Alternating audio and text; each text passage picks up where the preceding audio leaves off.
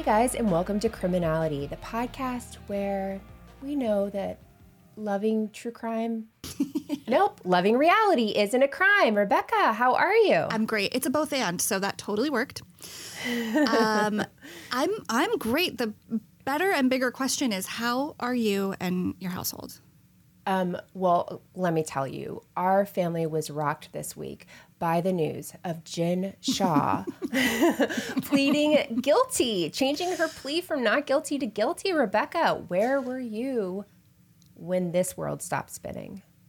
Well, thankfully, you were my savior, making sure I was driving. So I was not on my phone. I was not seeing all the notifications and the blowing up on social media. So I was en route to the country, as it was. And I mean, it's like I knew this was coming, and yet it was still so jarring and shocking and frankly appalling. Like the rage that I had been maybe delaying or pausing or burying just surfaced. I just felt so angry at her selfishness, honestly. Like to just wait till the last minute to put her family through what she put her family through. And then, sorry, you asked what I think, or you didn't even. You just asked where I was. I mean it. I have just such feelings about this.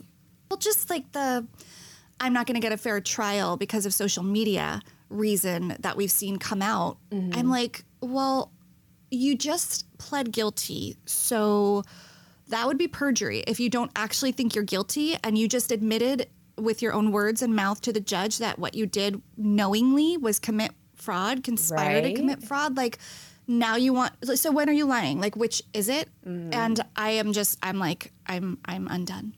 Yeah, you can't have it both ways, that's for sure. And cannot especially have with it both ways. Yeah, I agree with you about being upset for her family, especially thinking to her mom, who was like, my mom's always worked, she's done this, she's refinancing her house because she believes in my innocence. At what point during that would you not say, Mom, even if you didn't want to tell her the truth, I will not allow you to do this. I'm not, I don't know. But we should have really probably seen it coming a few days ago when we saw her going to New York and in New York ahead of the trial. Yeah. And look, my summer plans have clearly changed because there won't be a trial now. So I guess I'm going to have to watch TV like I was before instead of her trial. So I know. That's a bit of a letdown personally, but I'll recover. But honestly, I'm really glad because I think it's important to hear her say the words "I'm guilty" and have to sit in that consequence. Totally. Not to sound like her mom. So it's going to be interesting, though, because they are filming. And a few of the cast members were out in New York with her. So I'm sure we'll be getting their real-time responses when we watch the season. I think it's Whitney and Meredith that were out with her. I could be wrong about that. Maybe it was Heather, but I know it was Meredith. I know Meredith the night before, right? Didn't she post something like, in the U.S., you're innocent until proven guilty, blah, blah, blah. Which is true. Know? Right, but did she know this was coming? Because that seems like a very stupid thing to say Poorly the day before. Yeah. I mean, there's so many things you can go back and watch between everybody on that cast, just that have not aged well. Starting with at the season 1 reunion, I think we posted this on our social media when Heather's like, I don't know what she does, but I like it because she got all the perks. So much of it just now even worse than when it first landed. Yeah. I agree. And frankly, I'm concerned for Coach Shah, and I am curious, truly was he in the dark? Was he not? I'm very curious what will happen between them. He seems so decent. I know. Who knows? So that was huge news this week. Huge. In other news, I sound like crap because me and my entire family have COVID, which was what you were trying to say. We are on the mend. But if you hear any random coughs, I'm trying to cough off mic. I will edit my side, but I don't know how this is going to go. So I will do my very, very best. But Rebecca, today we are in for a story. So before I really start and get into the episode, I want to go ahead and say this story has some dark themes. I told Rebecca before I was done this week, probably the darkest story we have told. I will skim over. I'm trying to think of what could possibly be darker. What's a dark story we've done? There's been a few. Yeah. I honestly think it's got to be up there. We have tried to steer clear of just utter downers.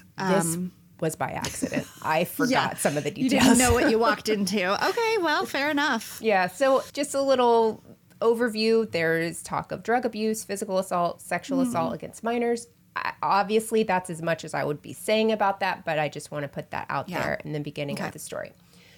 So, Rebecca, beauty pageants have been around in some form or fashion for hundreds of years. And some beauty pageants are pretty mundane. I've shared the story with you, Rebecca, of my grandmother entering a pageant back in like the 40s where literally the prize was a brand new bathing suit. So she wanted a brand new bathing suit and she was a little hottie. So she went She really was. She's beautiful. Yeah. I can say that because it's, my grandmother. Yeah, total queen. I don't know why I said I can say that because it's my grandmother, because I was trying to be self-deprecating and then it sounded like I was bragging on myself. I wasn't.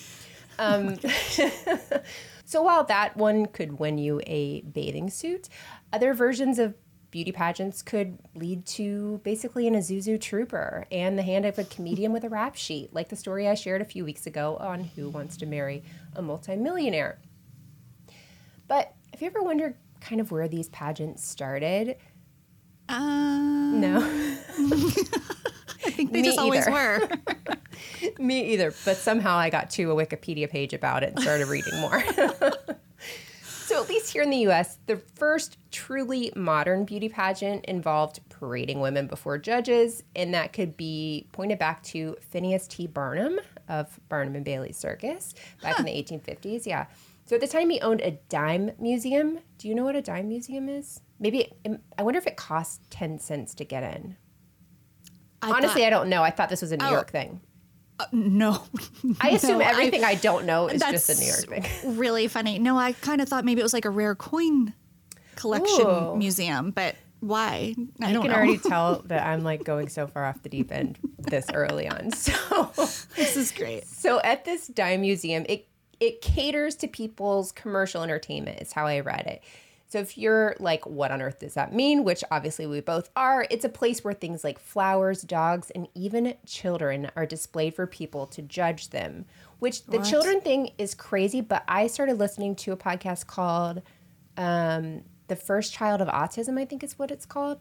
And it's about the first man now that was diagnosed with autism years and years ago. But the history of the story, they talk about these old pageants basically where babies would be up there and basically tell their parents, should you have more kids or not, based on several factors, none of them that would matter if parents should or should not have kids. So yeah, it's called The First Child of Autism. If you just want to hear a wild story about that, that's I think their first episode. Crazy. Wow, that is, yeah. Yeah, and basically be like, hey, genetically you shouldn't have any more kids, so you need to stop having kids. Wow. Yeah. So in 1855, I can't believe I got into the 1855s for a story on Mama June, but this is where we are. So he holds this incredibly popular baby show, and based on the success of this baby pageant, really, he decides to hold a quote-unquote handsomest ladies in America contest. But here's the thing, it's a total flop, because would you believe that women in this time period were like, I'd rather not parade myself around for people to judge me. I love hearing this. Me too. It's a total flop, falls apart. But the prizes were something. If you were married and you won, you'd get a diamond tiara. What girl doesn't want a diamond tiara named Tinsley? But if you weren't married, you got a dowry, which was basically, I guess, like the Palm Pilot of the day. Okay. Same idea. Whole thing, huge flop. Women don't want to parade themselves around during this era. So Barnum regroups and he decides to accept entries in the form of photographs. So instead of walking the stage, you send in a pretty photograph. The top 10 women that he picks gets specially commissioned oil paintings of themselves. So it's kind of a cool prize for back in the day. Like a glamour shot of the day. Did you get glamour shots when you were younger? I didn't. I don't know. I had friends who didn't. Boy, was I jealous. I did. And I will have to get my mom to send one. Those immediately. Harsh bangs with a curl. Oh, voluptuous love curls. To see it. It is very pageant-like, actually. The pictures are very upsetting that I was 13 years old. I didn't look like hot. That was the whole like vibe of those was like, let's make young girls look as old and severe as possible, but they'll think it's sexy. They did it. They did it to me. For a long time, like when my mom would show those to people, I was like so proud of them. And then at some point I was like, this is a low. This is a real low for her and for me. So anyhow, You must see them. I'll see if she'll send me one. So anyhow, they send up, he ends up using all these photographs to create this thing called the World's Book of Female Beauty. It's a huge hit, and it paves the way for these photos that are used in pageants now. So if you know in pageants, like they have the whole photo contest as part of it. That's where it came from. Why I started there, I'm not sure. I think the fever was setting in at this point, but that's where we are. Edge of my seat. So good start. Great start. Okay. And now I know what you're saying, Rebecca. Melissa, enough with the history. Give us the trash. To which I say, same girl. Let's get into the reason we're all here. So on January 27th, 2009, on the Learning Channel, I was 5 days postpartum with my first child, and a show debut called Toddlers and Tiaras. Rebecca, what is your relationship with Toddlers and Tiaras? This is another one that I've certainly seen, but didn't watch consecutively in order full seasons. But my daughter is big into Toddlers and Tiaras, and all her friends are. Like during high school, that was like something they watched together.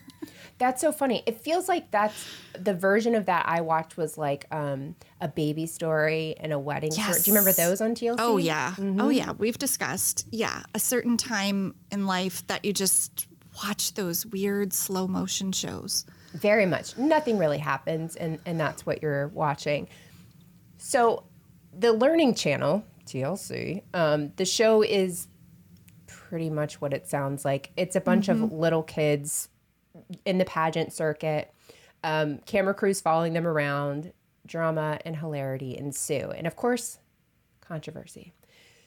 During the 7 seasons it ran, canceled in 2013, we meet several families that would give you pause, to say the least, one of which was Alana Honey Boo Boo Thompson.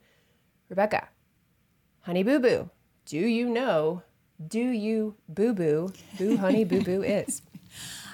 I do boo boo. Okay. I boo do boo.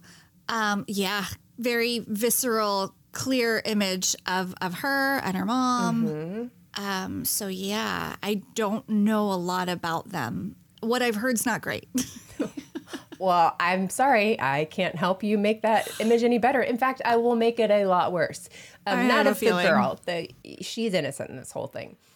So Alana's from McIntyre, Georgia, and when we meet her, her family includes her mom, June, who goes by Mama June Shannon, her dad, Mike Sugar Bear Thompson, and she has 3 older sisters, Pumpkin, legal name Lauren, Chubbs, can you imagine your family calling you Chubbs? Legal name Jessica, and Chickadee, legal name Anna. Wow. Yeah. I just would be really ticked if I ended up with the name Chubbs. Like, and people were just like, no, we're going to keep calling you that into adulthood. We're going to need to make some changes. Pumpkin and Chickadee are pretty endearing. Weird, like offbeat, but it's okay. Cute. Yeah. I'd be pissed. Chubbs, no. So the family really is a hot mess on this show, but Alana is really a star. She doesn't look like the other girls in the pageant circuit. She doesn't act like them either. So in this world of flippers and fake tans, to have this rambunctious little girl who doesn't come from a ton of money was really a welcome change. And according to Alana, $1 make me holler, honey boo boo. And you know that one, right? You would see that everywhere. I did not expect to quote it in that way, but I went with it. So we're going to continue. So when we meet the family, they're like in a back room in their house, throwing toilet paper rolls at each other. And that's when we find out that June, the mom, she is known as the coupon queen. At the time, she says at this point, they had spent $8,000 to $9,000 on pageants for Alana, and she's able to basically finance this through couponing. So she says she's an addict. She says that couponing gives her a rush, and she says, quote, the first transaction, I was hooked, end quote. So on Toddlers and Tiaras, we see them travel to this pageant. We see Alana guzzling down go-go juice. Do you know what go-go juice is? No, is it like orange soda or something? Mountain Dew? Mountain Dew. It's Mountain Dew. She would drink her go-go juice, which gets them excited, and then you put them on stage and you hope for the best, I guess. Oh, Apparently, like on the pageant circuit, they talk about this a lot. Like girls will eat pixie sticks, like, and Mama June said, we tried to give Alana pixie sticks, but we went through 2 bags, and she still wasn't excited enough. So, I'm going to have a hard time with this episode. I'm just letting you know. Rebecca, when I tell you I've not even kind of scratched the surface, you have no idea. So throughout the episode, in the interviews with Alana, aka Honey Boo Boo, the producers and crew are cracking up with everything she's saying. Like, you can tell they love her, and she loves the camera. And so she's a total ham, and she does well in her pageant. So she goes on, does her pageant. She's definitely not the most polished one, but she takes 3rd runner-up and still really looks the most like a kid, in my opinion, in this group. Mm-hmm. So Alana goes, they have different, what is it called? Categories. So they have different categories. I was going to say that, and I was trying not to interrupt. I'm so Please sorry. interrupt. I had the word, and I For was the like, love. I don't think it's, I'm sorry, categories. That's what I was thinking. Everything. I'm actually just going to open my mouth, and if you just want to talk the rest of the story, you can. I'm good. No. So, different categories. And she has outfit of choice, and she goes as Daisy Duke for her outfit of choice, which is definitely a provocative name for something. But there are other far more controversial costumes. For instance, what about the girl that played Julia Roberts? Rebecca, I'm sending you a photo right now. Would you like to see the girl that played Julia Roberts? Yeah. Oh my gosh. I hate this so much. That would be Julia Sorry. Roberts dressed up as a sex worker in Pretty Woman. Her iconic character on a 4-year-old. And I was going to say, and the kid could not be kindergarten yet. No, 4 years old. This is the crime part, right? Just that a parent did that? Absolutely. And here's a little side crime story, kind of. So the costumes on the show are basically as controversial as the fake tans and the flippers they put in their mouth. In fact, there was even a custody battle due in part to these televised pageants. So on August 18th, 2016, a judge places a moratorium on pageantry for a girl named Maddie Verst, who appeared on Toddlers and Tiaras with her mother. Her father, named Bill Verst, was asking for full custody based on the issue of sexualization in young beauty pageants that his ex-wife and his daughter participated in. Oh, no. Psychologists appointed by the judge in the case said, quote, children adorned with pageantry identities are not playing or pretending. Instead, they are trained to closely resemble their adult counterparts. Their makeup transforms 5 or 6-year-olds. The costume that sets off this dad was this little girl wearing a busty bra and stuffed underoos in order to look like Dolly Parton. I just sent Rebecca that photo as well. Oh God, I'm sorry. I know it's like supposed to be like fun or funny. I'm like so disturbed. It's not. It's horrible. And I'm not like saying all pageants are bad. I'm not. It's this super young kid dressing up like someone they have no idea who they are. And like enhancing parts of them that have not developed. Like I can't. Like she looks like a teeny tiny 44-year-old. Yeah. It's absolutely disturbing. And so this dad takes this and goes to the court to show the judge and says, this is a problem. And also this same poor girl wears a sexy police officer costume, which is also mentioned in the lawsuit.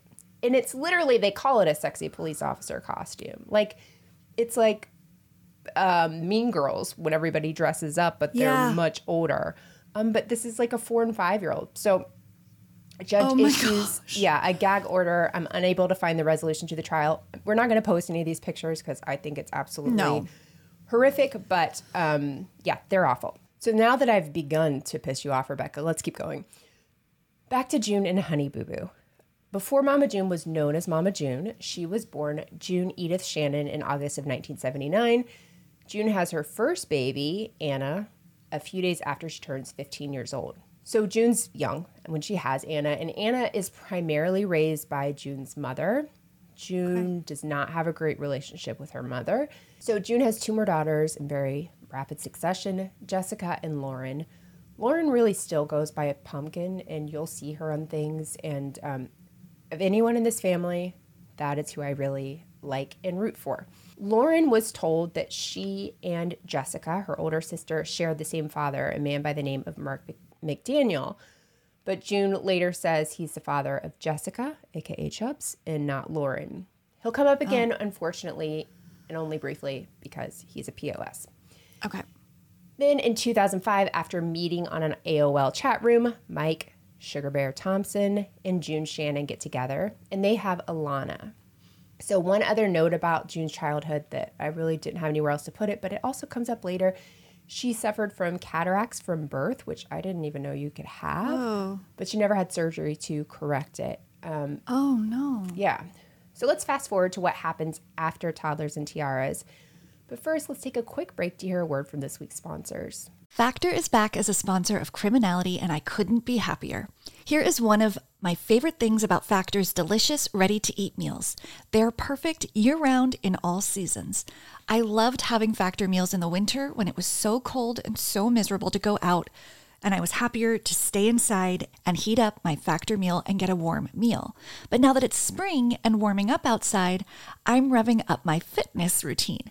So I don't want to do takeout as much. I certainly don't want to cook or grocery shop, and I'm more conscious about what I'm eating. Another perfect season and reason to get Factor meals delivered. Every fresh, never frozen meal is chef-crafted, dietitian approved, and ready to eat in 2 minutes. You can choose from a weekly menu of over 35 options, including popular options like the one I get, which is Calorie Smart, but you can also do keto, protein plus, or vegan and veggie. Also, it's not just meals. They have more than 60 add-ons every week, like breakfast, on-the-go lunches, snacks, beverages, all kinds of things to help you stay fueled and feel good all day long.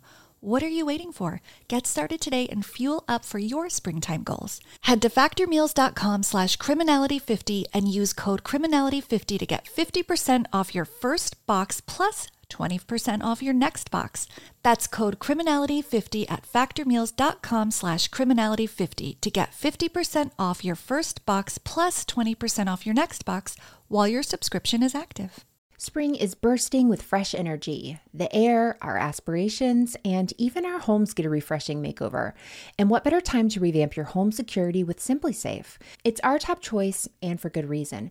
Praised as the best home security system for 2024 by U.S. News and World Report, and recognized by Newsweek for its exceptional customer service, SimpliSafe has you covered. From break-ins to fires and floods, its comprehensive sensors keep your entire home safeguarded.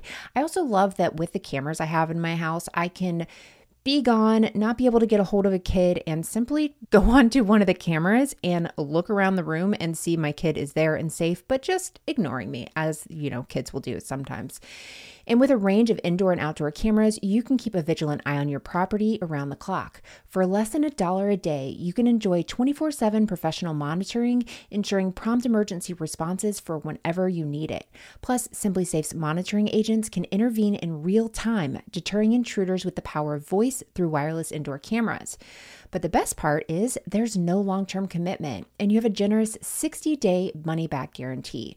So why not give SimpliSafe a try? If it doesn't exceed your expectations, simply return it for a full refund. SimpliSafe has given us and our listeners real peace of mind.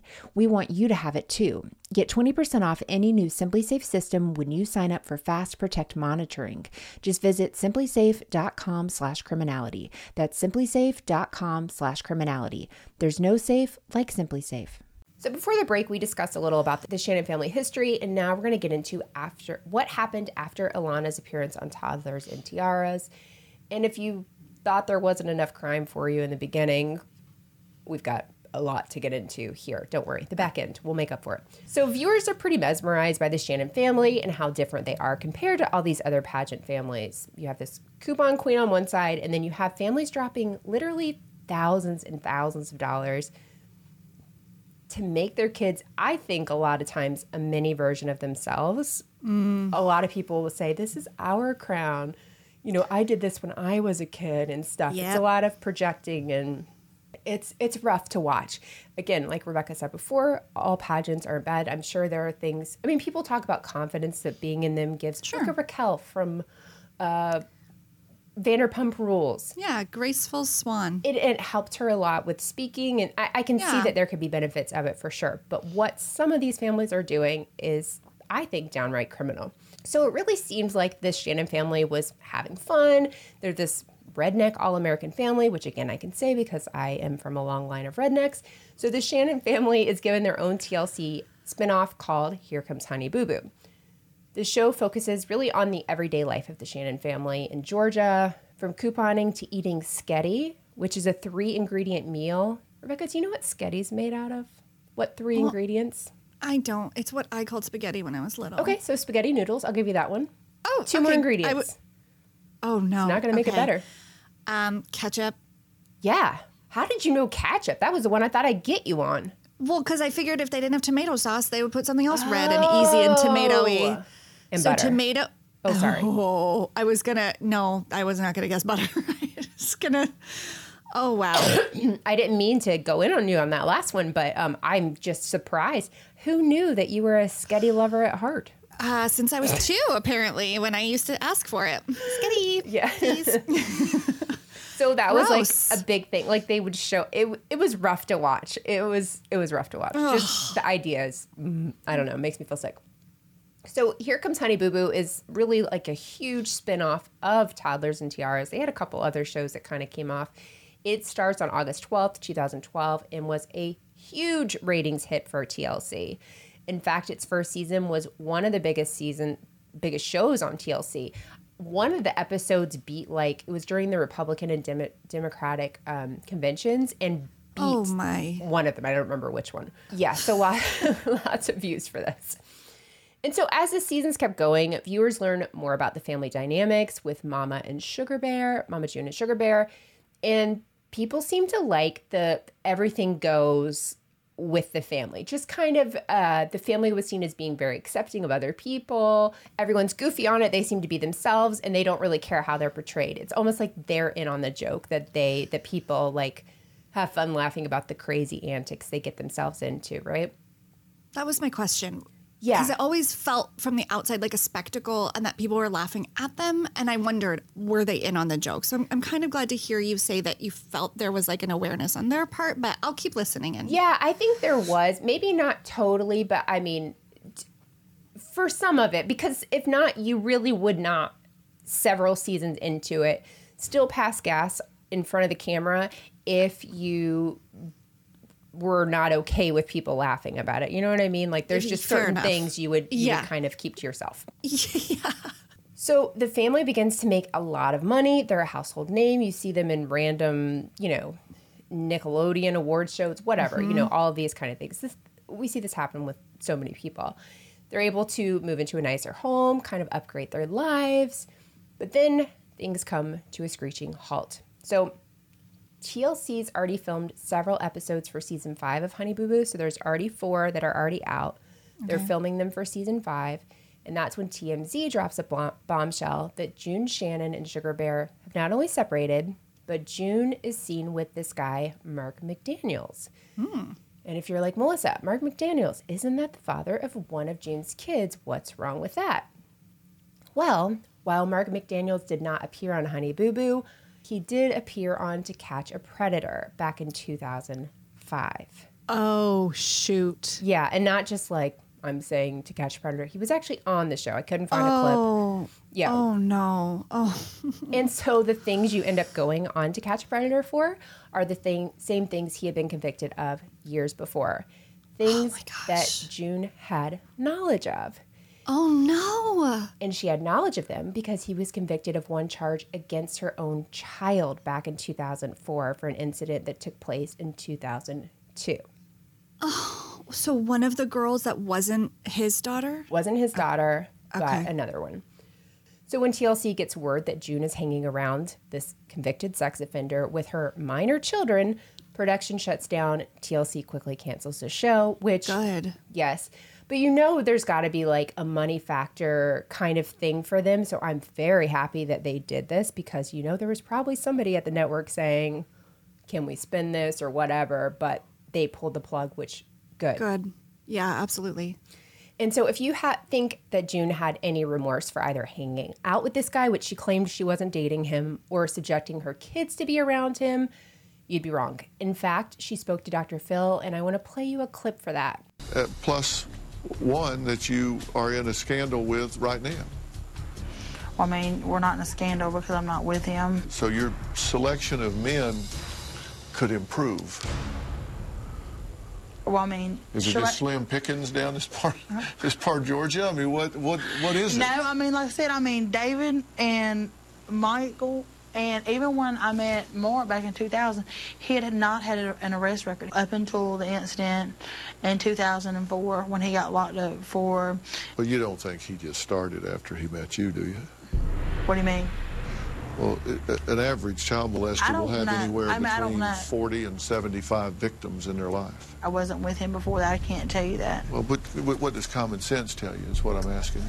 I mean, common sense tells me that you could a molester can do it again, but then I've heard child molesters can be what they call rehabilitated. She said, I would look at him in disgust. I would look at him in disgust, either spit in his face or his feet and say, you leave, or I'm going to call the cops. Because you're not supposed to be here, because you know what you did. Why be here? Knowing where you're not supposed to be. That's what she says she would say to him, but yet you bring him around and laugh and giggle with him. She feels betrayed. I know that. That's what she told me. Do you make that up to her? How do you fix that?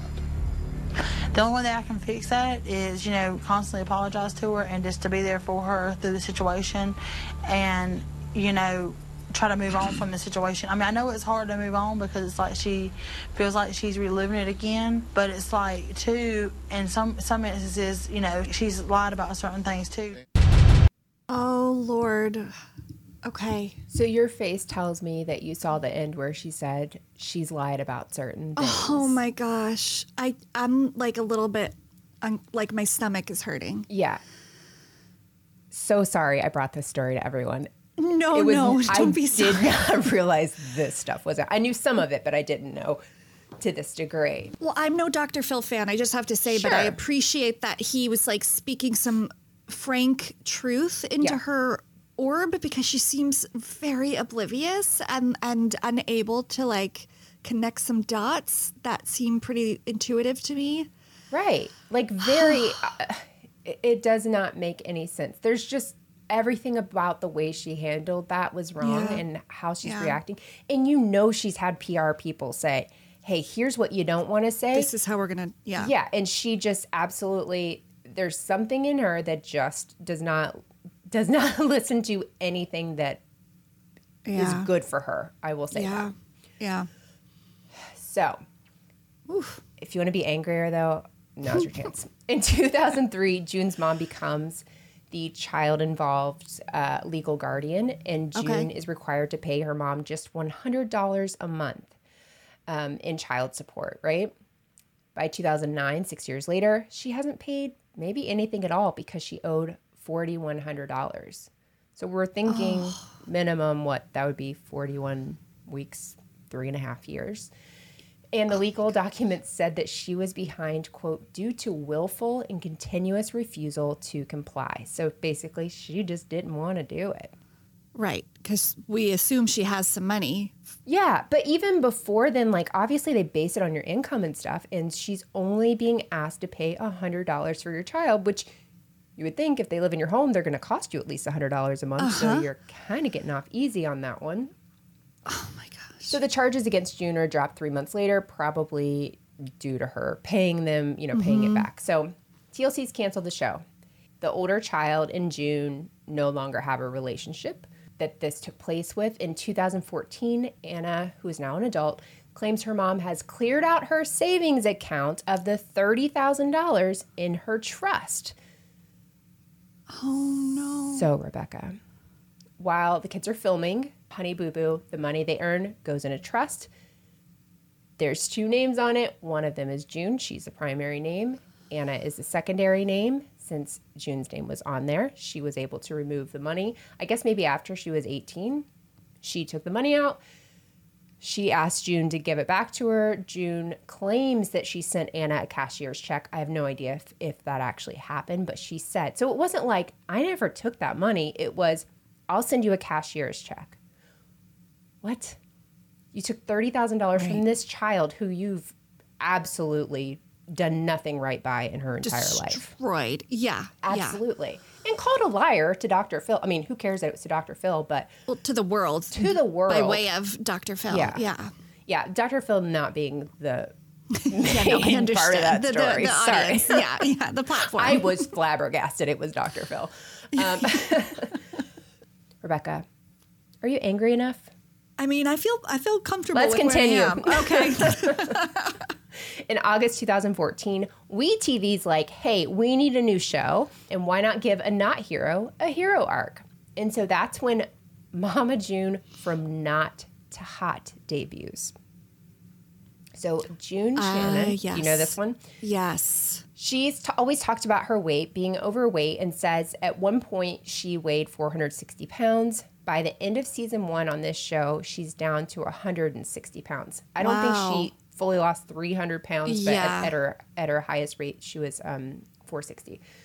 So according to the talking heads on the show, June is saying, you know, I lost Sugar Bear and now he has a fiance and I want to feel good about myself. It was very much like that mentality that she was losing weight, whatever. It was because WeTV was giving her money to do it. Sure. That's why. But after changing her diet, working with a trainer multiple times a week, having gastric sleeve surgery, tummy tuck, and dental work, she debuts this new size 4 body. So this new show that is on WeTV features family members like Alana, as well as her daughter Pumpkin, Lauren.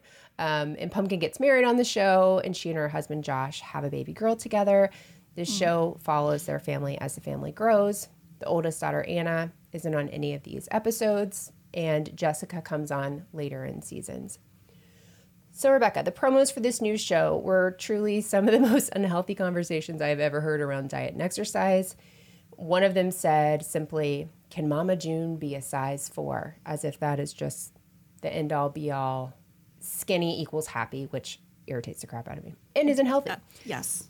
So she shows off all of her hard work, and I will give her that. As much as I do not like her, she had to, eat well. She had to exercise. Granted, Okay. she was given those things by production and everything else to make this happen. But she did have to work, so that's as many compliments as you'll get out of me.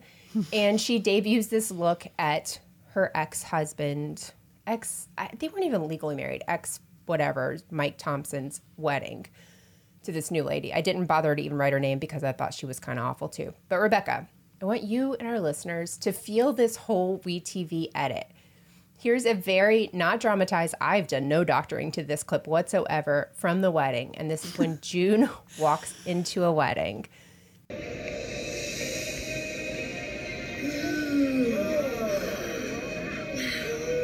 my god.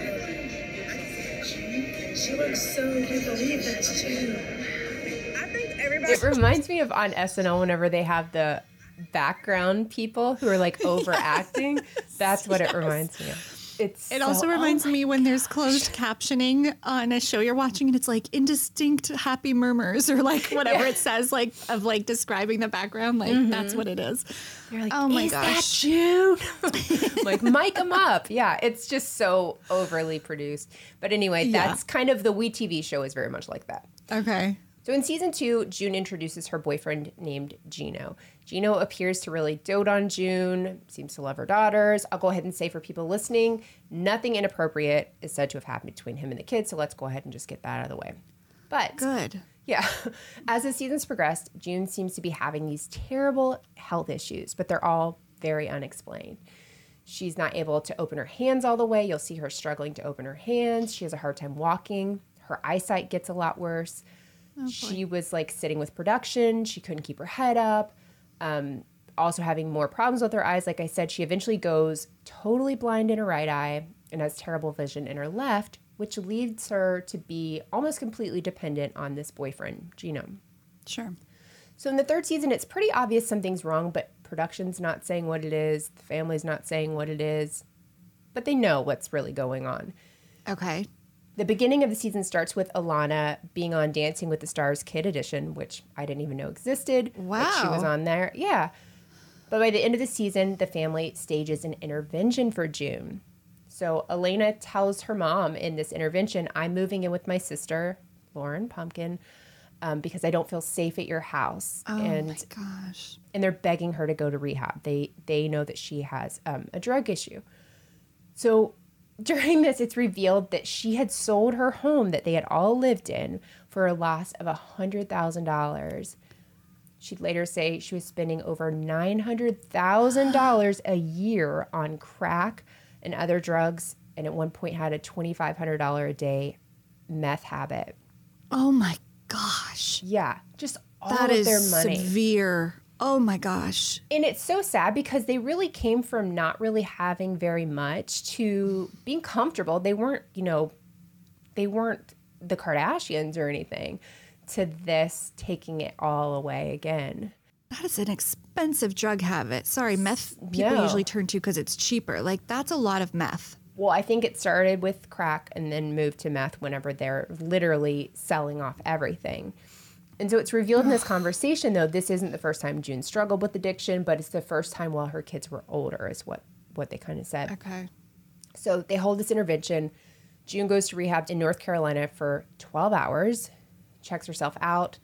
2 days later, we all find out what's going on. So we have no idea there's any sort of addiction. But the way the public found out was on March 13th, 2019.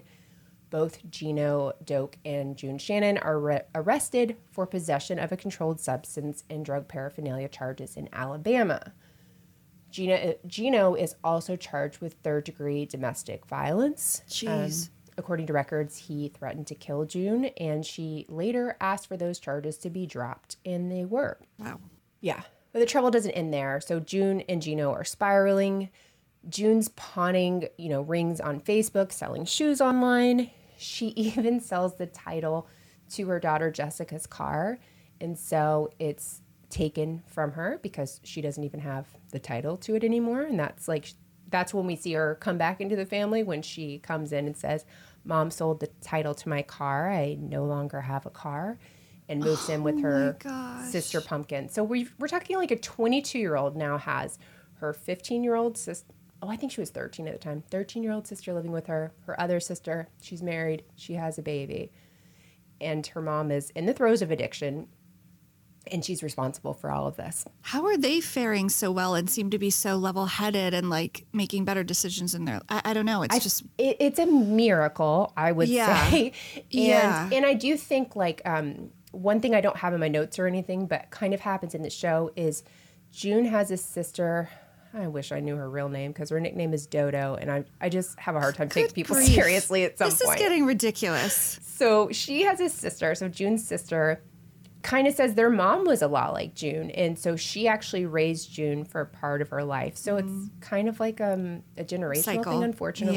Yeah. And so, but it's like the daughter Lauren seems to have this aunt she can lean on, and like that kind of family support to see like this isn't normal, this isn't okay. So eventually the family sit back down with June, and the WeTV cameras stage another intervention. And at some point, the show goes from being Mama June from not to hot to Mama June Road to Redemption, which P.S. hasn't found that road yet. Still traveling. This time she goes to rehab with Gino in Florida. And to this day, she professes to be clean and sober, which is wonderful news. Yeah. And this is about 2.5 years ago. But of course, the damage doesn't really go away that easy. While June eventually got 100 hours of community service, Gino gets jail time, and the two eventually break up. But my real issue is watching the show, which I watched all of these episodes. I don't even know why. Like I don't like her, but at this point I'm pulling for her kids. Sure. And it's very heavily produced. I know that, but there are very big real life issues that are sprinkled in there. But the problem is really, she wants the family, like, why can't we just go back? I'm clean now, so we should, everything should just be fine. And now this daughter who grew up on TV, who, was her mom's best friend, is now a teenager and is like, I don't want to do with this. And she doesn't want to stay with this man who she felt had caused part of this, the Gino guy. Yeah, of course. So I'm almost done. So in the last season, this latest season, Alana's living with Lauren. She ends up going to LA, though, to compete on The Masked Singer with June. So June is sober. The Masked Singer wants both of them. Why we're still allowing The Masked Singer to terrorize this country, I will never know. I don't understand. We have enough other problems. Why do we keep doing this? So they compete together as the Beach Ball, which I guess. And there's my notes about how much I hate The Masked Singer. So anyway, she's treating this trip because Alana was like, I want to do it by myself. I don't want to do it with her, but obviously it's a good opportunity for her. So she ends up saying, fine, I'll do it with my mom. So June treats this trip like, this is such a great time for us to reconnect and, you know, we'll hang out. And like, okay, that's great. You're taking this opportunity. Wonderful. Well, before this trip, June no longer has custody of Alana. It's temporary custody that Lauren has. Okay. Mike, her dad, has even signed over temporary custody, saying that it would be a better place for her to live with her sister. So I think I kind of talked about that, but I didn't say specifically that she has temporary custody. So at this point, June's like, I just want her back, blah, blah, blah. They go on this trip to L.A., do The Masked Singer, get kicked off the first week. And then they are going home, and June says to Alana, who's a teenager, I think 16, 17, I'm going to put you in this Uber. I actually have to go. A friend in rehab needs help. They're struggling, so I need to go be with them. Puts her in an Uber, sends her on her way. To the airport to get home or to the hotel? Like, I know they're not in their home city. No, you don't have to know that. I don't remember. As a parent in the city whose kids do take Ubers, I'm like, okay, sure. It's not like there's a way to do that safely, but like they're not in their own city. Like that, it's different. Thank you for saying that, because I should clarify. She's like 16. They flew, maybe it was into Atlanta, and then she had to take an Uber like 2 hours by herself and had no idea she was going to until she got there. So of course, like, yeah, it was a change of plan. Much different going through your own city and stuff, but being like, my mom's going to ride with me to my mom is sending me with a person I don't know, didn't know I was going with them. And she's oh my gosh, of course, rescuing someone. Right. Someone more important at this moment than me getting home safely with her. Yeah. No, Funny that's how you would say interpret that. Mm-hmm, because producers ask her, is it more important for you to help people in addiction, or is it more important to help your kids? And she says, my kids are fine. These people need her. Oh, June. I know. Oh. I know. And, oh, by the way, who is it that needs her on this trip? How about this new man, a guy named Justin Stroud, who she's now married to. She met him on, would you like to guess where? Tinder. No, TikTok. This might be the first marriage from TikTok. I don't know. So I don't know if he's a decent guy. I did not actually look into his records. They got married, and I just found out today the girls found out that their mom got married because something came in the post office box, like a receipt for a marriage license, and she claimed they weren't married, and then she was like, well, yeah, no, we are married. So they were married for about a month before the kids knew. Yeah, so they're, of course, worried the guy's going to take her money because that's what guys have done in the past. Mm-hmm. And she's totally dependent on him because she barely has any sight at this point. So she needs someone to help her. So that brings us to present day. Before I sign off this super sad episode, there's some good news. Alana is now in the custody of her sister, Lauren, full-time. Okay. That is her. She is her legal guardian, and her husband, Josh. They have permanent custody, and Alana is happy to be living with her. As for June, she has to pay child support to take care of this daughter. And do you want to guess how much she has to pay? Well, I hope it's more than $100 a month. It is. $1,500 a month? $800 a month. But get this, the judge is basing that off of her income, which is currently gross income. Go ahead and guess that one. I would really like you to guess this one. From the show? Yeah, and she does cameos. P.S. Do not get a June cameo. Do not send your money to this woman. Do not ask me twice. Do not. You do not have to worry about that. That is just like a world. I'm not putting money in this woman's pocket. Her income between like all her gigs and like I don't know, like $30,000 a year. Oh, yeah. $25,000 a month. Rebecca. What? That's what I'm saying. People are buying cameos from this woman. They're like $100, and they're terrible. Wait, she's making $25,000 a month? I can't say she's making that on Cameo. I guess it's with the TV show and stuff. But yeah, everything. That's what the judge says right now. And they said basically her disability income is $1,000 a month. They know that she's got that, but this other income. 800 seems low then. I know. Like, when I hear 800 a month, I think you're not making very much money annually. No. But that sounds like she is. I know. And so now Lauren has her sister living with them, who she's kind of helping. Her husband, her daughter, her son, and apparently they just had twins. Like, obviously that was a surprise twin situation. And Alana, her sister. So imagine being like 24, 25. Can't imagine. Yeah. And so if you see her Lauren doing a cameo, by all means, buy them. She's trying to pay her food for her family. If you see June doing one, just say no. I will never come out harder for a do not buy a cameo from a person 100%. than her. How humbling. I don't think she has the ability to be humbled by it, but like to pay one of your own kids child support for watching your other kid, like that is when she, that's tough. That's a tough one. It is. For me. Well, she's already had to pay her mom and didn't do that, but that sounds more like that happens more often, True. where you need a parent or an older figure in your family to help. And I'm not saying, I just like to pay one of your own young adult children with the responsibility of your younger child is so appalling to me when she seems like if she worked harder or chose to be a parent, she probably could figure this out. Yeah. Like it's annoying. Ultimately, to me. It's really frustrating. According to like her kids, and they have this doctor that's on there sometimes, like it seems like she does have addiction issues. Yeah. One of them being men. And I Right. think that's a huge part of it. So she's like this love addict or whatever. Yeah, caveat. Sorry, I think I think Alana's better off with the sister. 100%. I'm just saying, as a parent, for me, I hear this and I'm like, Oh, yeah. I just can't even imagine. But yes, I wish she had been somewhere else sooner. Yeah.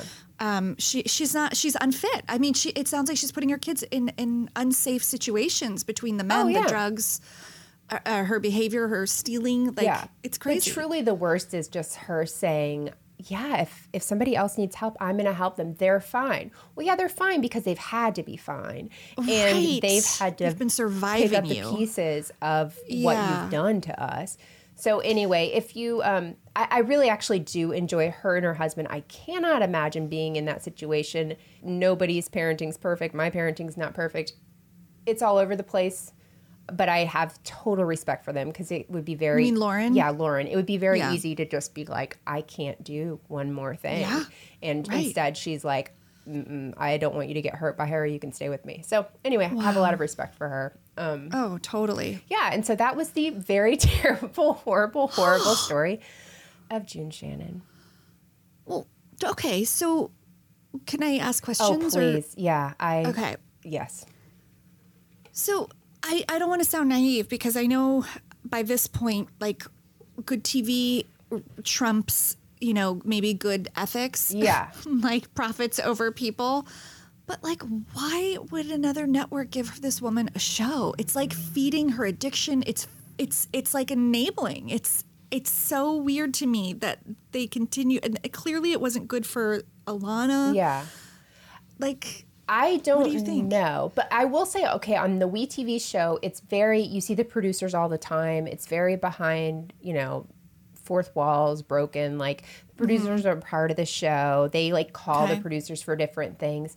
So like for the kids' perspective, I think it's been good because they've been able to get help and they've gotten an income. And imagine, I don't know. I don't feel like they're totally surviving off of that money because like her husband has another, they're not rolling in money whatsoever. yeah.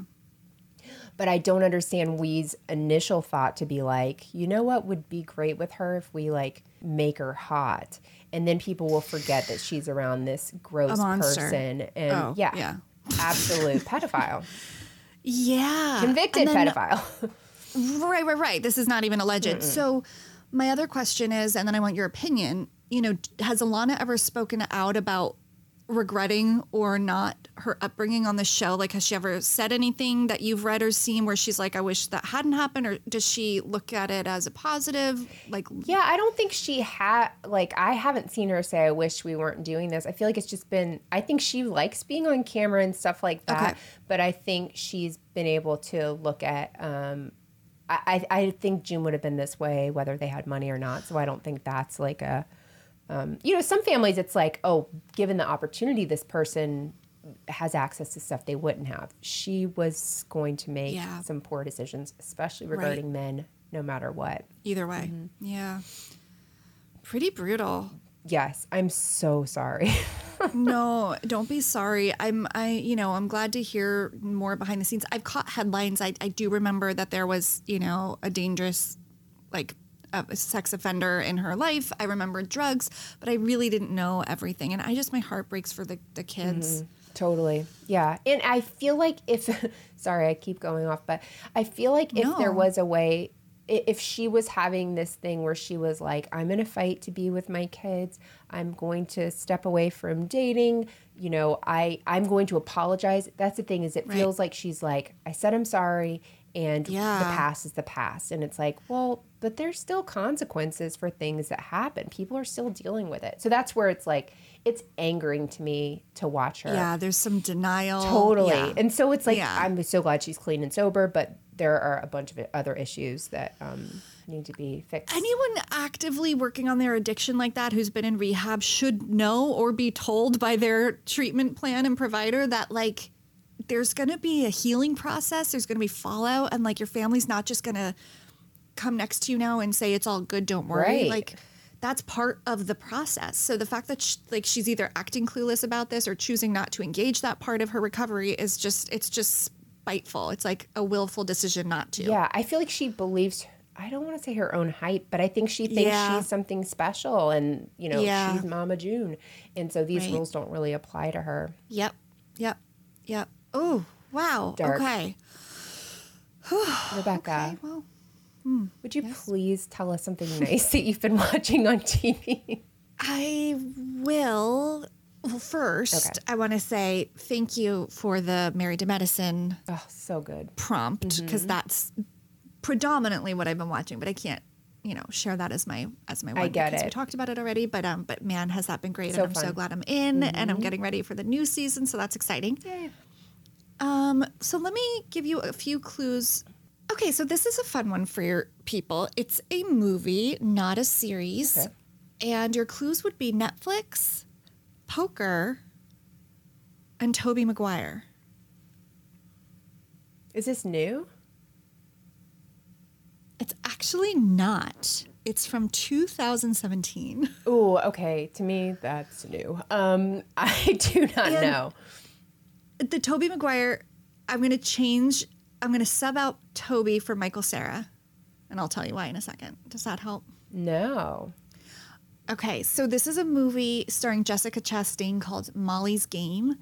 And it's scripted. It's really good, but it's based on the true story of a woman named Molly Bloom, who was an Olympic skier as a teenager, but got a horrific injury at the Olympics, like spine in her back, career over.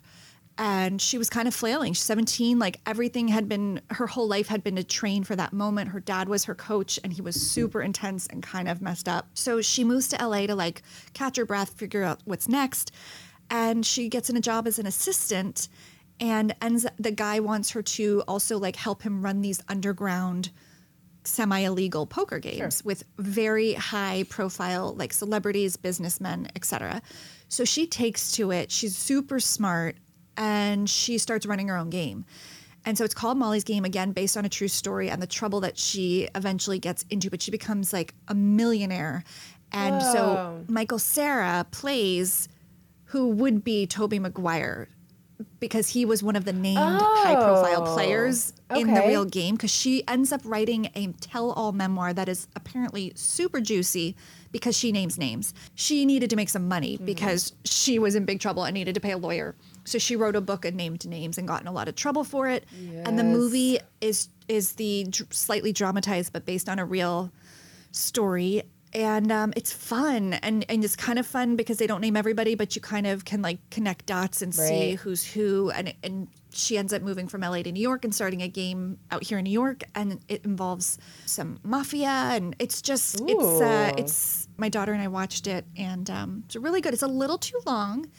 It just felt like in the middle it started to drag, but I really liked the style. Aaron Sorkin directed it. Or maybe wrote it, or maybe both. I'm not sure. So it's got that kind of pace where it's like quippy and fast, but then in the middle, I just think they needed to shave off like 20 minutes. But really good and fun, and like a departure great. from what I'd been watching. Yeah, I haven't even heard of that, so I want to check that out. That sounds really good.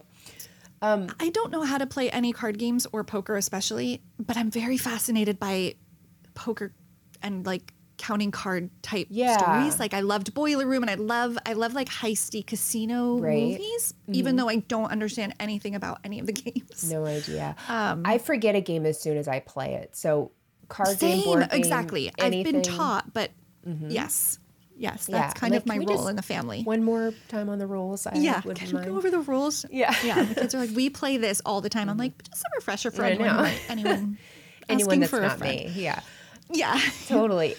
Okay. How about you? I want to check that out. So I finished Married to Medicine.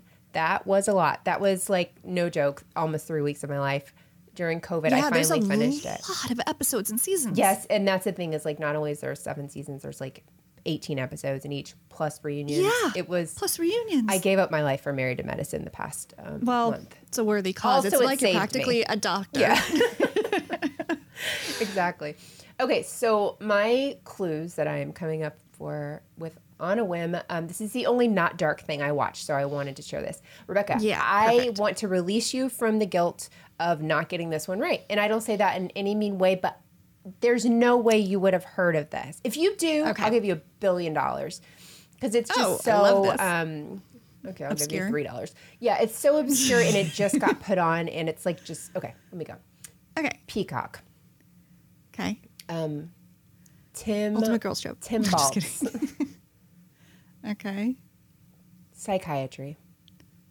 Don't know. It's called Shrink. It's a comedian I really, really love. Tim Baltz. He's like an improvisational whatever. He's on like podcasts that I love.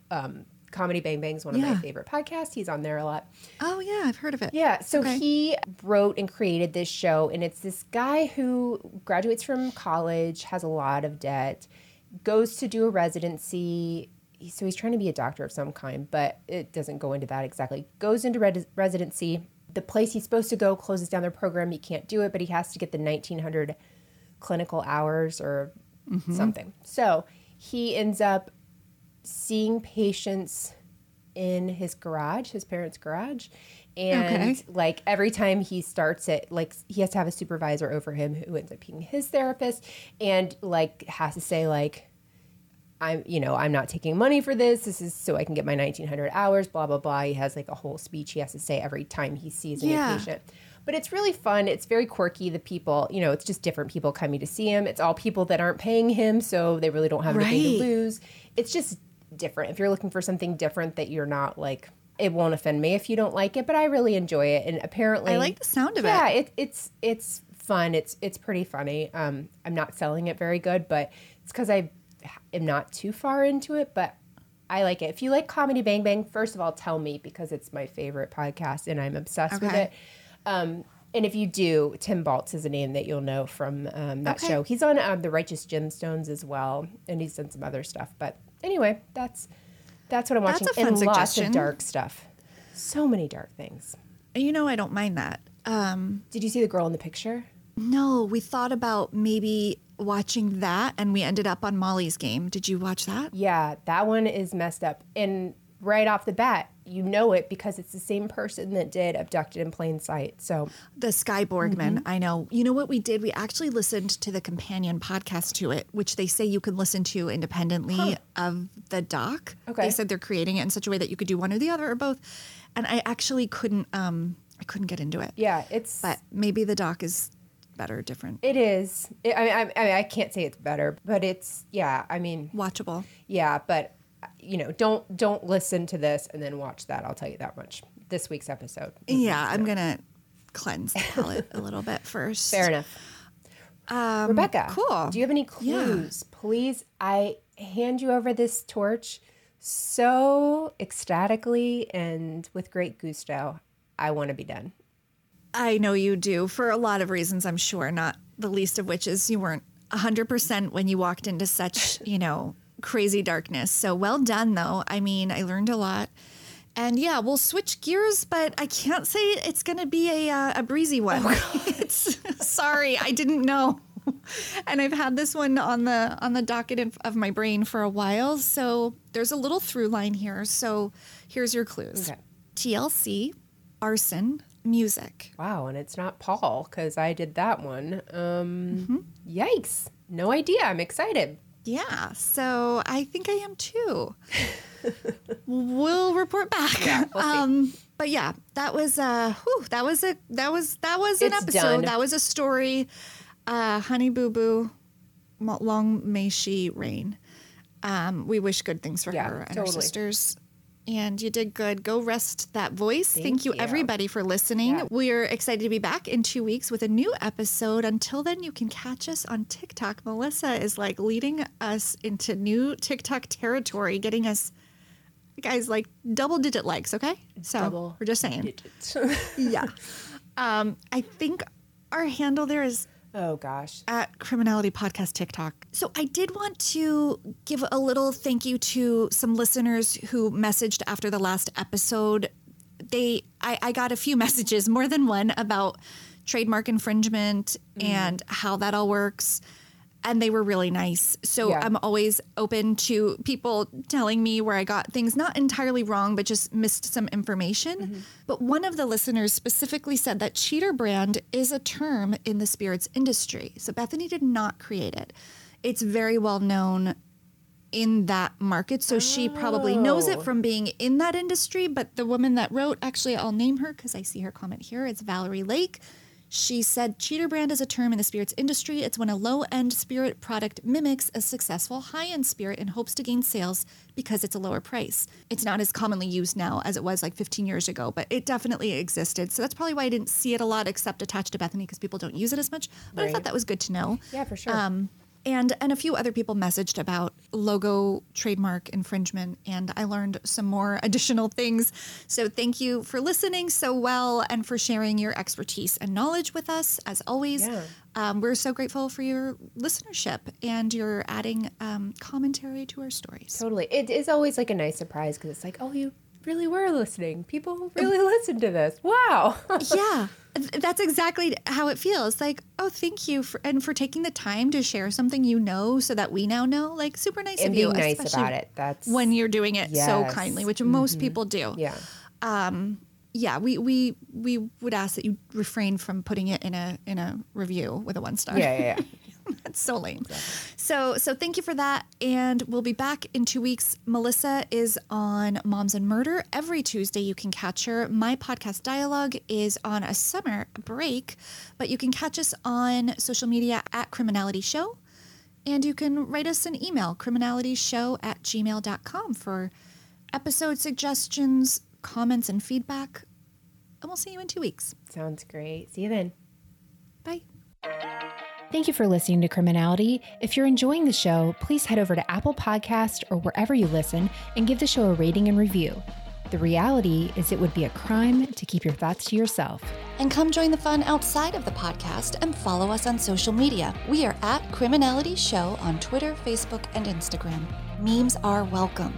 We'll see you in 2 weeks with a new episode. Until then, you can catch my co-host Melissa on her weekly show, Moms and Murder. And Rebecca Sebastian on her podcast, Dialogue, a true crime conversation. Don't forget, loving reality Isn't a crime.